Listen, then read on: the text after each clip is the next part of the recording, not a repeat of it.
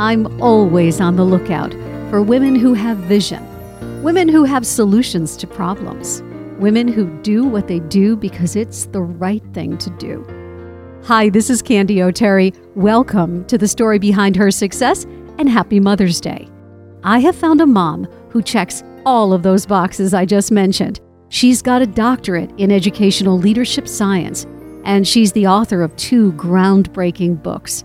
A Brown Girl's Guide to Employment and Networking, released in 2019, and her latest, A Brown Parent's Guide to Preparing Our Children for Employment in the 21st Century. Her books are guides toward progress with advice from the heart. The latest is meant to be shared between parents and their children. The mission is to give parents skills, tips, and techniques to teach brown children, as well as children of every color, to dream big without stopping, to tap into their talent, and to accomplish their goals. Her name is Dr. Tamika Jacques, and this is her story. Tamika, welcome to the show. Thank you so much for having me. I appreciate it. Welcome to my makeshift living room, which is now my new recording studio. I love it. It works. We all have shifted, so it's great. What inspired you to write this book? I think being a mother and knowing what I want to instill in my children, sharing my own personal career journey, I think I just wanted to share some gems with my own children. And I knew if my children needed it, I'm sure someone else could use that advice as well. In this book, you do use examples about how your own career trajectory and the challenges you faced, including being passed over for opportunities based on race and age and gender bias. Can you tell us a story or two? I could stay here all day if you let me. My age discrimination started when I was 24. I had graduated from my master's, and a lot of times your parents tell you, go get that education and everything will be okay. Oftentimes that's not the case. So I remember I moved to New York when I was 24, stayed in New York for a little while, came back. And in New York, I was managing my own program. So I was a director of student support services. I managed my own team, a budget, working with first generation low income students. And then after 9/11, I decided, you know what, I want to come back and be with my family. And so I'm looking for jobs. I'm using my networks, as everyone tells you, and I'm going to these interviews, and they were directors' positions. I walk in, I look young, and my network was essentially telling me, well, first of all, you're young. And I'm like, but my resume, I have a master's degree, and I've been managing departments, and everyone said that I needed to take, an associate's position, or just go be an associate director, or be a program coordinator. And, and so I was an educated Black woman, and no one could really see that, right? So I'm dealing with age, and, race, I'm sure, played a little part in that. But it was unbelievable that the things that my parents had said, this is going to make it easier for you, it wasn't necessarily easy. And so that's my first story. I have, hometown stories where just riding the bus as a child and growing up in a town where no one looked like me. The Friday before Martin Luther King weekend, boys on the bus would say, are we going to throw rocks at Black people, or are we going to throw rocks at Black cars? And just snickering about it. And, I didn't know then how to stick up for myself or be that bold person and say, well, what do you mean? I was scared, Now I'm more mature, so I know how to deal with things a little better. But back then, those were the things that really still live in me. The book is really a guide for brown parents with tools and techniques. Can you share just a few of those tools and techniques with our audience today? I want to say that this book is not just for brown parents, right? Everyone can use this book. This is more a shout out to my brown parents that maybe just wanted someone to say, hello to them, or what are you going through as a brown parent? Acknowledge them. Right. But what I say is, as we are raising our children and you see the passion in their eyes and the things that they like, how can we hone in on that to create entrepreneurship activities, to create that summer job? So for instance, dance class costs a lot of money these days. Gymnastics costs money, and you're putting an investment into your child, and you're allowing them to do that 5, 6, 7, 8 years in high school, whatever it is. use some of that to tell them how they can advance themselves, whether it's be a coach or, when you're 16, can you create your own dance class because of your own experience instead of having to go work somewhere else for the summer, create their own opportunities. And so that's what this book does, is us as parents to be able to have those conversations with our children and really kind of hone in on what they like and what do they jump up and down for every day that you don't have to push them to? And how can we turn that into entrepreneurship activities if they want to be a business owner? And then if they don't, how do they get out in the workforce and be able to use their passion and create many opportunities for themselves and not have to wait for someone to dictate when they're going to get a promotion, when you're going to get a raise? The greatest job of a parent is helping their child to discover and appreciate their God-given talents. You're shaking your head. Yes, yes, yes. I am. Yes, because, those skills is something that makes our children unique, and how we use those skills and how we guide them in those skills, it's what really can create success for them. And if you can see that, I've heard parents say, on their cell phone, my daughter takes, 1,000 selfies. It's like, well, does she like to take pictures? Right. And how can I hone that skill to show her, you can make money as a photographer. Let's finance your education before you even get to college being a photographer. And so, yes, every child is unique and every child has a skill. And it's just up to us parents to guide them and be attentive to those skills. The book is called A Brown Parent's Guide, Preparing Our Children for Employment in the 21st Century. How is this book being received, Tamika? Because, boy, you talk about landing a book at the right time. What are people saying? Many people have said they appreciate it because they're in this term parenthood, right? And so they appreciate it because it allows them to start the conversations with their children. Many parents have said, thank you just for opening my thinking, because I think we all get caught in the day-to-day shuffle and we try to be those perfect parents and we're not.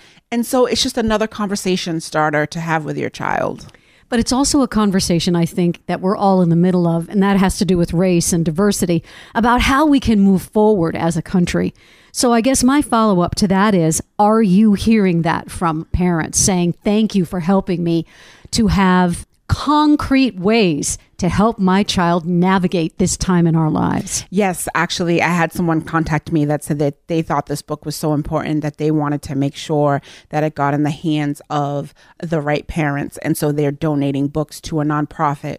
And because of just what you said, where we are in America around race, gender, if someone is holding you back in a job position because of your race, it's up to us to go find new opportunities or create new ways and not be stuck in that position because someone is trying to hold you back. And that's what that book really instills in the parents as we are guiding and coaching our children to dream big and never let someone put you in a box because of their own racial discriminations that they're putting on you. Your heritage is Cape Verdean. You were raised in the city of Bridgewater. That's where you still live. Yes. When you were growing up, you were one of a handful of African-American children. Tell me a little bit about your family life and just paint us a picture of what that felt like. Brothers, sisters? I am an only child. Me too. So we have something in common. My father did later marry again, and so I did get a sister later on in life, but I grew up an only child. And so my parents grew up, and I talk about this in the book, both of them, my mother was from a family of 7. My dad had 8 children, total. And so they grew up in, I don't want to say poverty because, my dad often teases, you said, I grew up poor in the book. Yeah, but we still had fun, right? And we still made, use of what we had and the resources we had. But also they realized that they wanted better for their child, right? And so they wanted what they didn't have. And so they moved out to the suburbs, and my mother pursued her accounting degree. My dad was an electrician. So I have to say that I had a pretty amazing childhood, even though my parents were divorced when I was probably 12. But they still provided for me And I grew up in a small town. Yes, no one looked like me, but I also had one of the biggest houses on my street. But that didn't matter. And so my parents instilled in me that, yes, people are probably going to look at you different because of your skin color.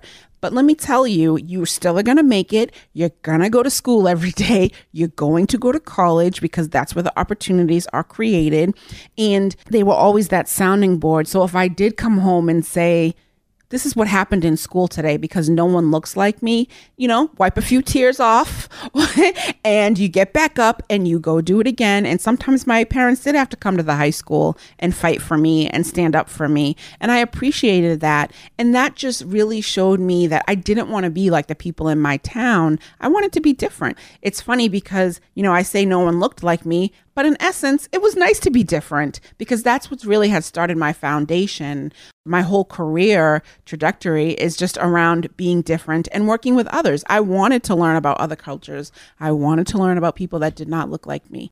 One of the things that I think your parents gave you, which is a gift that keeps on giving, is the sense of self-esteem, the sense of being loved and having confidence that if you fall down, you can get back up again and that nobody can hold you down. Who were your role models growing up?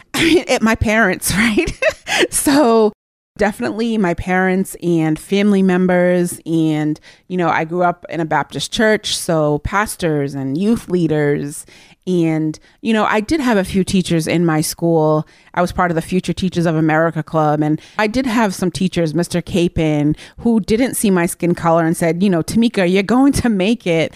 And so those are the people who were always mentoring me and guiding me along that road. But I do agree with you that my parents did instill in me some very high self-esteem, and I still carry that to this day and trying to instill it in all three of my children. Did you know you wanted to be a teacher or involved in education in some way? I think I did want to be involved in education in some way. Growing up, I would say I wanted to be a lawyer, but I didn't. What happened to me is, and I talk about this passion in my book, is I got to college and I was involved in programming more than the academic side. So, I was in the Black Student Union. I was president of Program Council. There were so many different activities that I joined. I love planning events and I loved using the college's money because those came with budgets. I've always been good with budgets. And so for me, doing that and then having a mentor in college, she was the assistant director of student activities. And she said, you're not going to go to law school. I have this great program for you at Northeastern. And that's how I got my master's in college student development and counseling, was from Jeanette Hickson. And yes, so I think that for me, I knew it was education. I wasn't really sure because even in college, I was like, well, I'm going to go to law school, but okay, I could be a dean of students or a dean of student affairs or something like that. And so honestly, I am still enjoying my career and seeing where it takes me. I think that I'm a lifelong learner. So who knows in 5 years what I'll be doing, but I will always be a lifelong learner. You have also created the company called Fruitful Vision Enterprises. I love the name. Tell us about it. I really believe in dreaming big. And what more than dreaming big is the fruit that you produce. So when we talk about our children, that is our fruit and how it looks. And the company's legacy is that we are bearing fruit so that whoever I'm coaching, developing can also bear fruit, and we pass that on. You also have a doctorate from Johnson & Wales, and the first book called A Brown Girl's Guide to Employment and Networking. You are the queen of networking. Tell us all why that matters so much. It matters because that is where you learn about new jobs, as far as employment. That is where you learn about professional development opportunities. That is where you develop your own network. That is where you meet different people. And, my first book was that I was going to all these professional development events, and my parents raised me to network. Let's just be honest. They raised me to network, whether it was holding a sign for a politician competition, whether it was out there donating to somebody, they raised me to network. And what I learned from this is that really your network worth shows your own worth, right? Can I call on you to get someone else a job, or can I call on you to answer someone else's need? So when I'm going to these events, sometimes I don't always see people that look like me. And so, yes, a Brown Girl's Guide to Networking was, I want to see other people that looked like me, because that's how we help each other. We advance, we develop our network, especially around employment. I am the guru of workforce development and networking. Whether you are an introvert or an extrovert, you can network. And in the book, I give tips on where you should sit when you attend a workshop, because a lot of us are introverts and we just need someone to kind of come over and say hello to us. And in the book, I give tips on don't sit on the end of the row. Take yourself in the middle, because then you have someone that's sitting in front of you and back of you on the side, and someone ultimately will say hello and look at your name tag. Well, in fact, A Brown Girl's Guide was listed on Forbes.com as one of the best books for networking. So you must know what you're talking about. You had also mentioned the woman who kind of guided you and became your mentor and said, this is what you should do. Mentoring, I always like to say, is one of the greatest gifts we can give to one another. Are you a mentor now? I definitely am. It's important that we give back. So I've come so far in life because of my mentors, and I can't keep that a secret, and I don't want to just keep it hidden. And so for me, I must pay it forward. In both of my books, I've mentioned, I have a little paragraph on paying it forward. So I want to walk the walk. You know what I'm saying? Walk the talk. Is that how you say it? Walk the walk. Walk the walk. Thank you. Talk the talk. Thank you. And so I want to be able to pass that on to women. And sometimes it's not long term.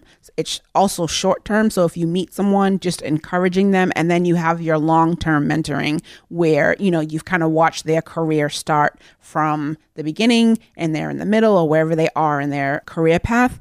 And just seeing their stories and seeing them have success makes me so happy. You mentioned your children. So I wanted to ask you, how did motherhood change you?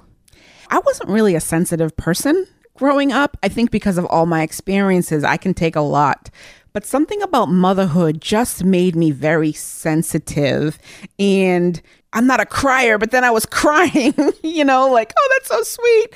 And it really moved me when sometimes my son would text me and he would say, hi, Mom, because I married into a blended family, and just him saying, hi, Mom, and calling me Mom. It was just like, there's someone that I love and, can reciprocate that love back, and watching my daughter, and it just made me protective. It also made me become, when you see a bear and, how protective they are of their cubs, and they often can. Are you a mama bear? Yes. And so I became very protective. I wanted to know, who are you hanging out with, and who are you calling, and what are you watching? Turn that off the TV. That's not good for you. So I became very protective of their lives.